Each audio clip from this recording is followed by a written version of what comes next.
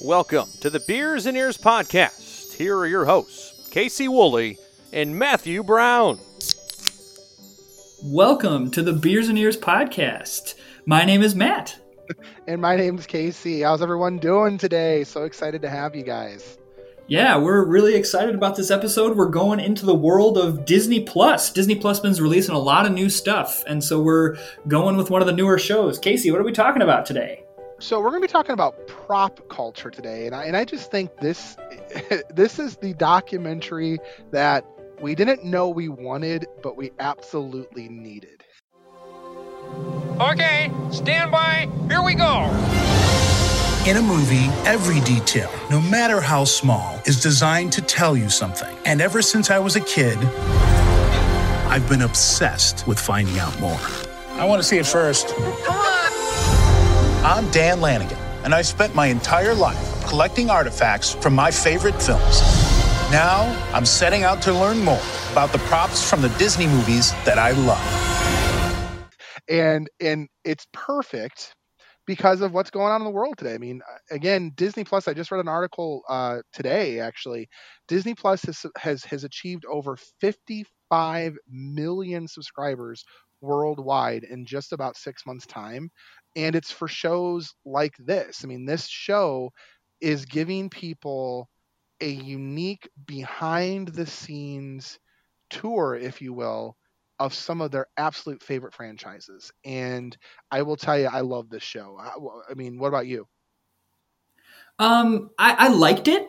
I maybe am not as high on it as you are, but I definitely enjoyed watching it. So for the listeners, that is a shocker, really. Yeah, I'll get into a little bit more, but let's kind of set up, what you're going to get out of prop culture. And So it's 8 episodes, and the films that they look at are Mary Poppins, Tron, Nightmare Before Christmas, Pirates of the Caribbean, The Curse of the Black Pearl, Honey, I Shrunk the Kids, The Chronicles of Narnia, The Lion, the Witch, and the Wardrobe, Who Framed Roger Rabbit, and The Muppet Movie. Yeah, and you know what I love about those movies is they're the heart of the millennials when you look at them right now. Other than probably the Muppet Movie, which I think is a little bit older, if you look at the rest of those movies, they're the heart of the millennial. I mean, probably Tron too. Tron's a little out there, but you look at Pirates of the Caribbean. Yeah, Mary Poppins though is not generational. That's cross generational. That's very true. That's cross-generational. And again, with the resurgence of Mary Poppins Returns, you got the millennial generation who's kind of really into that as well. No, I mean, Who Framed Roger Rabbit? That's my childhood. When you look at Pirates of the Caribbean, again, I'm not huge on it myself, although I gained a newfound appreciation for it watching this particular episode. I think I'm shocked that this is not a movie you fell in love with. Like, to me, this is probably the best TV show on Disney Plus, other than probably The Mandalorian, which again we'll talk about in a few weeks. I think this is probably one of the best shows on Disney Plus. Okay, so let me say the things that I had a problem with, because I have a lot of good things to say, but this is by no means that I hated this show. That no. I just am not maybe as high on it as you are. So the narrative that they try to push through it is like, I'm on the hunt for props, and I'm going to wrap my good thing in with this bad thing. The host is wonderful. Oh yeah, Dan Lanigan, he's great. You know what he's in, right? You know what I had to look up where he's from. He's from the reboot of Mystery Science Theater 3000. Yeah, I didn't know who he was. I'm like, how apparently everyone knows this guy, but I don't know how they know him. And I looked it up, and that's how they know him. He has clearly a genuine love of these props. And so when these props come out and he sees them for the first time, there's a real excitement there. It's not like this forced. They very easily could have gotten some big name actor or B-list actor who comes on and, hey, I'm this person. You know me from all this other stuff. I'm going to go around and look at some props. And then they give these really fake, wow. He doesn't do that. And I really did appreciate that part of it. So there's my good thing wrapped in a bad thing. But it's this whole, we're going on a quest to hunt down props. And then he's like, and we stopped by the Walt Disney Archives. And it's like, well, duh, you're going to find props there. It's like saying I'm on the hunt for cereal. My first stop, Walmart. It's like, Well, you know what though, Matt? I'm going to have to disagree with you on that one. I mean, we think of these archives as this massive place where they store all the stuff and all of Walt Disney history is there, but that hasn't always been the case. I mean, even before this show came out, it was very well known in the Disney community that Disney had a problem hanging on to their film memorabilia. I mean, a lot of this stuff belongs to private collectors, which I think the show does a really good job of highlighting the fact that it's not as easy as walking down the way to the archives and saying, oh, let me see this, let me see this. I mean, they've got some stuff which you see in the show, but just take the Mary Poppins episode as an example. A lot of that stuff is not in the archives. It was privately held, even in the show. yeah, but I think every episode has at least one stop to the Disney archives. Which is okay. I mean, I agree. I mean, that's okay, but I don't think it's. I don't know. I don't think it's as easy as saying, well, we're going to go down the street to the archives and suddenly the whole show's for them. I mean, every show. That was actually one of the comments I had that was kind of negative on my part, which was he does a lot of traveling. I wonder if he did it all at once and did multiple shows at once. Have you noticed how much he travels in that show? But yes and no. Like, we're in California, New York, and we make one stop in Indiana. And so it's like, and a lot of the people that he's tracking down is like, I talked to the director of the film. It's like, yeah, I'm like, oh, real big hunt there. Like, what I thought this was going to be when this was first kind of in the first episode, where it's like, I'm on the hunt for props, is he was going to be looking at these people's private collections and these people that aren't necessarily associated with the film, that like, yeah, you know, my childhood was, I watched Mary Poppins as a child. And so when I came upon this because of this reason. And so I got it. And you hear this personal connection. And so instead it was just like, I'm hunting down the people that worked on the movie. And even in some cases, they don't have the props. He's bringing the props from the Walt Disney archives to them. And that was another thing, like he's talking to the archives, hey, can I just take this? Oh yeah, no problem. It's like, really? Okay, so I mean, it's no secret that he works for the Walt Disney Company in this. I mean, clearly he's a Walt Disney Company employee in this, or he's contracted or whatever to do this show. Maybe it's just a fundamental misunderstanding of what you thought the show was going to be versus what I thought the show was going to be. You know, when my interpretation and my expectation when I sat down to watch the show was not so much that he was going to be going to random people who had a random one-off piece. It was going to be, we're going to showcase some of the most important props, the most important things that you remember from these movies and where they have landed throughout the years. I mean, take for example the Honey I Shrunk the Kids episode, The Shrinking Machine. I had absolutely no idea, first of all, that the machine still existed. Although now that I think back to it, I remember seeing it at Hollywood Studios and the prop studio at one point.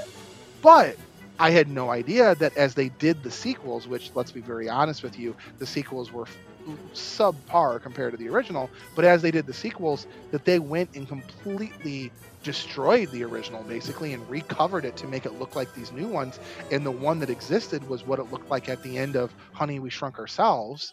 And so to watch them completely repurpose that and restore it back to its original glory, that was one of my favorite episodes. I was dumbfounded that they even allowed them to do that. You think they would have just built a new machine. Well, and that's the kind of stuff that I liked about it. When they got into the props, that was the great part for me, because, you know, one of the things that I did like about having the directors and the people who worked on the film is you learned a lot about, this is how we did it. This is how we shot it, all this other stuff. That was interesting to me. Mm-hmm. I guess part of it, I just didn't need the narrative wrapped up of like, we're on the hunt for it. I would have preferred just like hey, we're going to show you some props and we're going to go around to different people. It was the idea of that, like, this was a hunt and I'm hunting around. The fundamental rule of the Walt Disney Company is what? To tell a good story. And that's what they do. They're telling a good story. I just think the story, to me, the more interesting story was how the movie was made, not where I'm going to find these props. Of the 8 episodes, which one was your favorite? Ooh, I think Who Framed Roger Rabbit was the most interesting. All right, why? The mechanics that they had for doing these practical effects. So the one that they show is when it's the scene where Valiant is holding Roger Rabbit under the sink, and he pops out and spits water. Well, it's this little mechanism that comes out and just spits the water, and then the animators drew over that. I thought that was fascinating. I think it's amazing, first of all, that you have just seen this movie less than a month ago, and that was your favorite show too. That makes my heart smile so much. And then the cartoon where Roger Rabbit goes out of the office and leaves his silhouette in the wall. Yes. To hear the guy who built that, how he did that, and the fact that it was one take, take, right? I agree. I was fascinated with that one, and the fact that they still have that prop too. The fact that it's still there. I mean, it's fascinating. Fascinating. I love it. Yeah. It gives you a newfound appreciation for the movie, though, doesn't it? Oh, I mean, all of these movies, there's a newfound appreciation. Like, I'm not a huge Nightmare Before Christmas fan, but I really liked that episode because the one I watched. I had not watched all of them until about literally 2 hours ago, and one of the ones I watched today was Nightmare Before Christmas. Yeah, like the fact that there's 400 jackheads that every time he sings, and to hear like Danny Elfman is one of the people that he goes to, and to hear him like do the Jack singing voice is really cool. So for me, one of my personal favorite episodes was the Tron episode. I found the Tron episode to be the most fascinating about, and especially when he got to the director, who largely has gotten out of films at this point, and to see his massive collection of stuff from the movie, and I've always liked the behind the scene documentaries that came on Blu-rays and DVDs, or sometimes you'd seen them on network TV before streaming was really popular. You know, the making of this, I've always found those fascinating, and I felt the Tron episode kind of felt like that to me. It was almost like, here's why Tron is relevant, even though it's been one of those franchises that, even with Tron Legacy, hasn't really gone mainstream. It's got a following. I mean, Walt Disney World is making a friggin' ride out of it, right? So that ride's awesome. Well, one of the things that I found absolutely fascinating about this episode, which ties directly into that ride, is the fact that one of the most memorable parts of Tron, the light cycle race, where they do the immediate 90-degree turn, which is what a computer would do, was born out of the fact that they did not have the animation ability to do a kind of a very soft curve, a banked curve. They didn't have the ability to do that. And so that point, which is a huge plot point of the movie, and Legacy, and of course now they've got the ride, all of that was based out of the fact that they didn't have the technology to make it work. Like, yeah, that blows my mind. Blows my mind. I know we're rapid firing moments, but also in the first episode where they go to Walt's office, this is the Mary Poppins episode, and he goes to Walt's office and Sherman plays, like, the guy who wrote the song plays the gosh dang piano, and I was like, this is amazing. Feed the birds, tuppence a bag, tuppence a bag. Feed the birds, that's what she cries, while overhead her birds fill the skies. I was crying during that, because that's, anybody who knows Walt, anybody who knows the history of Walt Disney knows that was his song. And if you've seen Saving Mr. Banks, the way he goes to them in that movie is exactly what he used to do. He would walk up to him and he would go, play it for me. Not play Feed the Birds for me. Play it for me. And he knew exactly what he was playing. I found myself crying at emotional moments at every single one of the episodes. There was at least Really? one. There was one moment in every episode where I either teared up, got chills, and sometimes it was a memory of mine. Sometimes it was a memory watching somebody else remember something. Again, the Richard Sherman moment. Just small. I mean, Roger Rabbit. I was a wreck the entire episode because that, again, we know how important that episode is to my childhood, and watching him bring that life size Roger over to the actor who voiced him, and then they're talking about it and watching him get into character and just talk about all that stuff. I mean, I cried multiple times through multiple episodes. Yeah, see, that was another part that didn't, maybe I'm a heartless person, but that didn't quite emotionally connect with me as much. The like reuniting people with their props was good, and I enjoyed seeing people's reactions, but I don't think I emotionally connected to it as much as you did. Not even when the actress who played Jane Banks, she's got the hat, he's got the outfit, and they bring them together for the first time in 60 years or 70 years. Again, maybe I'm like goodness. Soulless person. Again, I'm not saying that I just sat there like with a stone cold face, like, well, this is dumb. It was really, really cool, but I liken it to like if we were to have a party with all my family and someone came who wasn't from my childhood, and they brought out this like huge childhood thing and reunited me with it. While you can see the emotional response that I have to it, I'm not convinced that person would be as emotional about it as the rest of us are being, because that person wouldn't know any of the context or any of the memories that go along with it. But in this case, they do, though. That's what I think makes this idea, this premise so compelling, is that this isn't just some random actor. Again, this goes back to your point at the beginning. If this was some random actor they hired who had no connection to the material, who didn't care about the history of it, but again, he sets himself up. He's been collecting movie artifacts forever. He understands the history. So not only is he someone who's collected the artifacts, has collected who has an understanding for the importance of these things, but he also is a fan. I mean, he grew up with these movies, and he has the same appreciation. I will grant you this. It's not, you can definitely see in some of the interactions, I think they were trying to go for a bigger response, and they didn't necessarily get the response that I think they were maybe trying to shoot for. But I think in most cases, with the music, I mean, it's a production. I mean, we all know reality TV is not real. You had mentioned the Walt Disney Archives, the Walt Disney Company. I mean, clearly he's got the power, the money, the authority of the Walt Disney Company to get these things out of the archives, to set these scenarios up.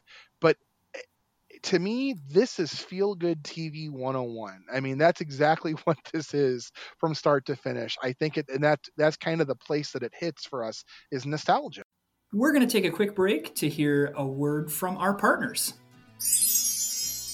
Hey, Beers and Ears listeners, Casey and Matt here. You've heard us talk about our partner, Riss and Cal. We've touched on their wireless earbuds, which connect right to your smartphone. But they've also got a lot of other great stuff as well. I use their 4-in-1 charging station every day. It can charge my phone, a smartwatch that charges with a magnet, and even my earbuds. You can also check out their Bluetooth selfie stick, a 3-in-1 charger, and even a silicone accessory kit that comes in either black or white. Yeah, this company checks the 2 boxes that I love in a product, which is great quality product without having to pay an arm and a leg. I've been playing around with the accessory kit. So this comes with rubber things for the earbuds so they don't fall out of my ears, and things to hold the earbuds so they stay in. I always have a terrible time with that, and these work like a charm. So go to 4frills.com/shop and use coupon code BEERS, BEERS. You'll get 15% off your order, plus a free $10 gift of your choice when you spend $50 or more. And if you have trouble picking just one thing, they've even got a 31-piece bundle that includes everything. Don't forget that a portion of their profits will go to help local charities in need. All right, back to the show. please let me say this on the record. Go watch this show. like do not take my negatives for, oh, he doesn't like it, or maybe I should skip it. No, absolutely. I'm just saying, for me, that part of it, for whatever reason, just didn't land quite. And part of it too was there were a couple episodes, or I guess really one. The Muppets episode just didn't do it for me. It didn't do it as much for me as well, but neither you or I was born during that movie. I mean, it was made in 79. Yeah, I love the Muppets. I am a Muppet super fan. I have that movie on Blu-ray. Sam the Eagle is the background on my phone. The thing that I am most excited about getting back to Disney World is to eat at the Sam the Eagle barbecue restaurant that is now in the World Showcase. Muppet 3D Vision is a masterpiece. Like, I love the Muppets, and was really looking forward to that episode. And it's like 5 minutes of it is an interview with Brian Henson about, like, the host, Dan, the host, is asking about, what props here? Do you have this prop? Do you have this prop? And it's like, no, we don't. No. And it's like, what's the point of this interview? The only shining line in that episode is you go to the guy who does Gonzo's house, and Gonzo does a couple of, does a bit with the host, and there's some nice Muppet stuff in there, but I don't know. I think you and I have a different appreciation. I did not like that part of that show. That was the part of the show that I was like, I'd get past this. I was bored with that part. Like, I see Gonzo all the time. I don't need to see him in an interview that's in the real world. I will say I found the interview with his puppet master interesting, in that they don't ever treat that whenever they're in character, the Muppets don't know that the puppeteers are there. Like, I found that part really interesting, except for the time when Jim Henson passed away, which I thought was really interesting. I have a confession to make, and you're going to be mad at me. I've never seen the original Muppet movie. Oh, we are going to have to watch this movie. I have never seen the original Muppets. I have seen the Muppet Christmas Carol. I have seen the Muppets. I think they go to New York, right? Or Hollywood. Muppets Take Manhattan. I've seen that one. I've seen the new Muppets, the new Muppet movie with Jason Segel, and I love that movie. I've seen the sequel to that, which was the sequel to that, which was horrible, Muppets Most Wanted. But I've never seen the original Muppets. Yet, this is the funny thing that was interesting to me as I was watching the Muppet episode.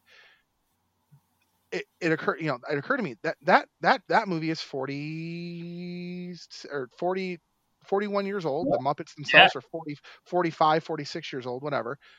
They don't seem to me to be 40 years old. To me, they are still relevant characters living in today's world. I know that sounds crazy. There are some characters that are 50 plus years old or 40 plus years old that you just know they are that way. But not the Muppets. They are just as timely, just as modern, just as in the moment as they were 40 years ago. And absolutely.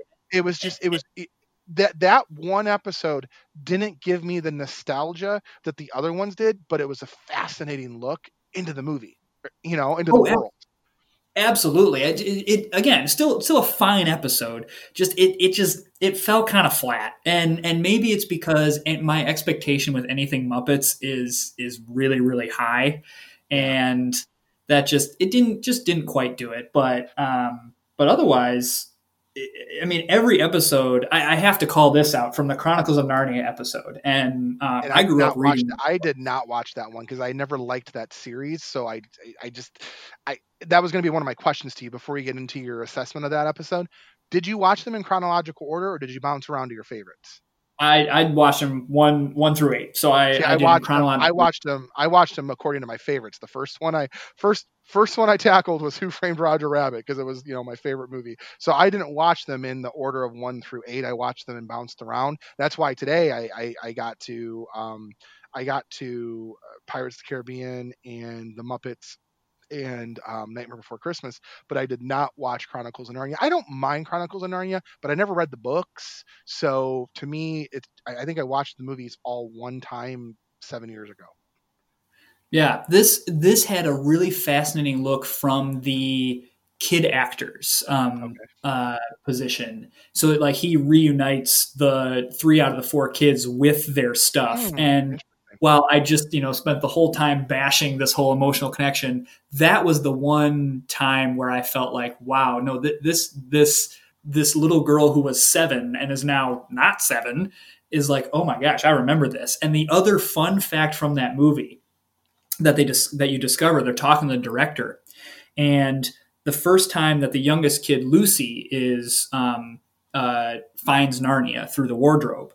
Mm-hmm. The scene is she's full of wonder and all this other stuff. Well, I learned that they blindfolded her before dropping her in there. So the shot that you see in the movie is literally the first time she has seen that set. Wow, that's crazy. So it's that one's definitely worth a watch. I'll definitely watch it.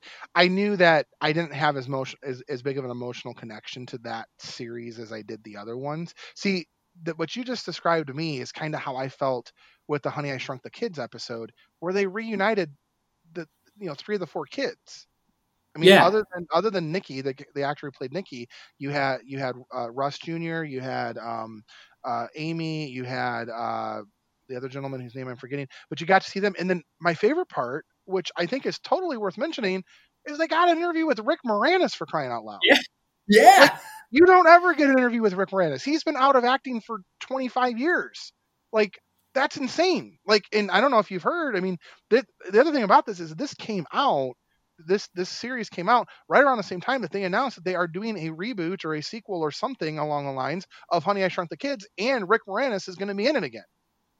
Yeah, it was really cool to see him. And I think those are the interviews that I really liked, were the interviews with some of the actors. And I mean, overall, really great show. Honestly, the stuff that I don't like about it is really trivial. If they were to do a season 2, two questions for you. Number 1, what would you like to see them do different? And then number 2, are there any movies that you absolutely would love to see them do in season 2? Oh goodness. I mean, different. I would just take out some of make it less reality TV. And maybe that's as I'm talking through this now with you, maybe that's my issue. I hate reality TV. I just can't do it. Okay. And so a lot of that, like, reality TV elements just don't do it for me. And so again, this is just me personally, just take out some of the reality TV and just, the interviews with the people, reuniting people with these props that they haven't seen in 50 years, all that stuff, that's gold. We love it. Just take out the 5% that's not that and put more of the other 95% in. And what 1 or 2 movies would you like to see them do?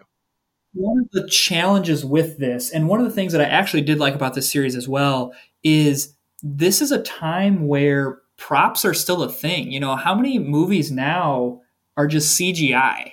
Mm-hmm. And all these there's not as many props because they just, we'll just CGI it in.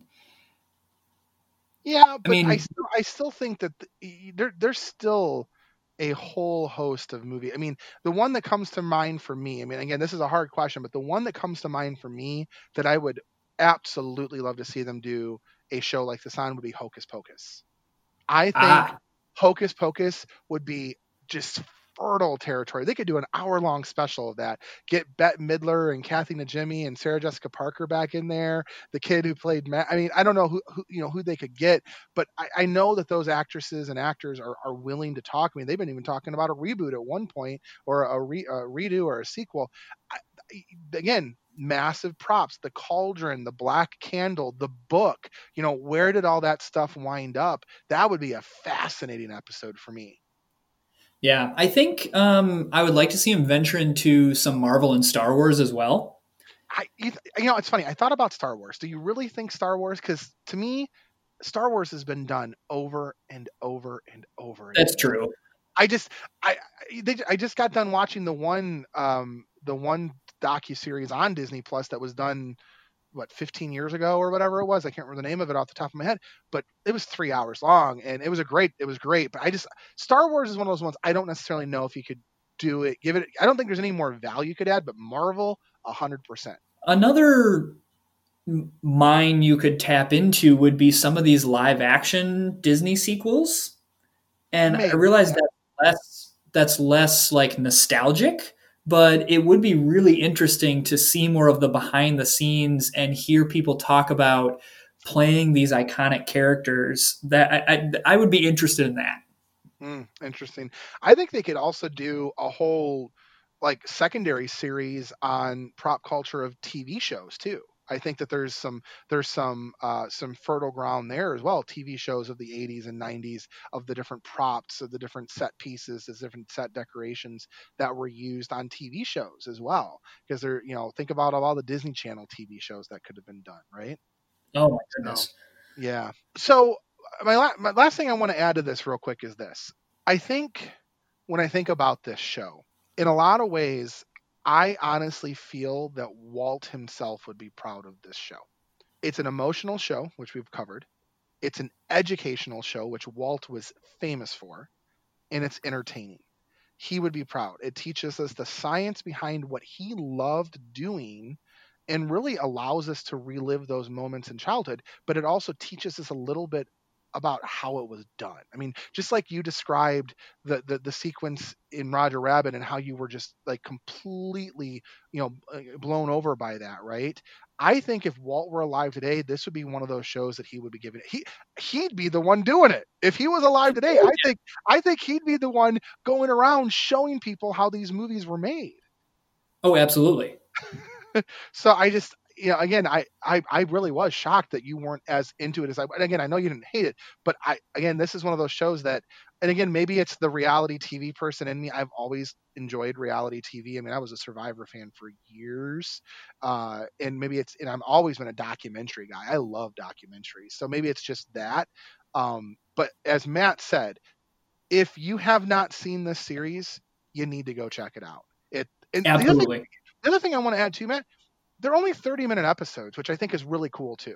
Like, yeah, they're really not quick. An hour-long investment, Well, and it's quick, and it's not a 50 episode season. It's really nice to digest it, and I really, if you are a Disney fan, you need to go watch the series. Really, the only caveat that I have is if you're not a behind the scenes person, like if you hate that kind of stuff, you're not going to like this series, which I hope you have gotten from the 30 minutes that we've been talking about this.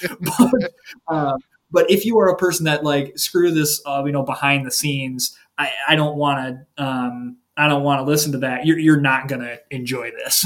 Yeah, I agree. Well, and here's something I'm going to tell you. The Pirates of the Caribbean episode has got me interested in going back and actually watching those movies again. Yes. So you remember, if you guys listened to our Diz Games challenge about a few weeks back, I had mentioned that I wasn't the biggest Pirates of the Caribbean fan. Well, watching that show, watching the mast in that one bar, and just the different where the different stuff wound up and the amount of detail they put into it, I'm tempted. We'll see. I'm tempted to go back and watch these again. I've got 5 of them to do, so I think I'm gonna probably have to do that. But not the biggest Pirates fan can name 4 out of the 5 subtitles of the movie. Yes. So, all right. Well, Matt, I'm looking. It is closing time, my friend. We really appreciate you guys listening. And Matt, why don't you tell them how they can get a hold of us?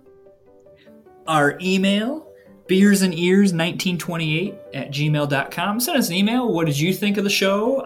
If you have ideas for episodes that you'd like to see, please send those to us. We're open to hear with what you would like to hear us talk about. On social media, Facebook, Beers and Ears Podcast. Join up on the group. We have a lot of fun there. And Twitter and Instagram, beersears1928. We got some fun content that we're putting that out. And as always, rate and review us. 5 stars, 5 stars. We really appreciate it. New episodes come out every Tuesday and Friday. And Casey, I believe we've got some shout outs today. We do. So one of the things we put out as a challenge to our listeners a few weeks back on our Facebook group was for you to rate and review us and let us know what you think of the show. And we were going to shout out those who have been leaving us reviews and leaving us 5 stars. So I want to first shout out to Megs East. I actually know Megan. Megan went to college with me. She says, love the format and easy to listen to. Thank you, Megan, for the 5 stars.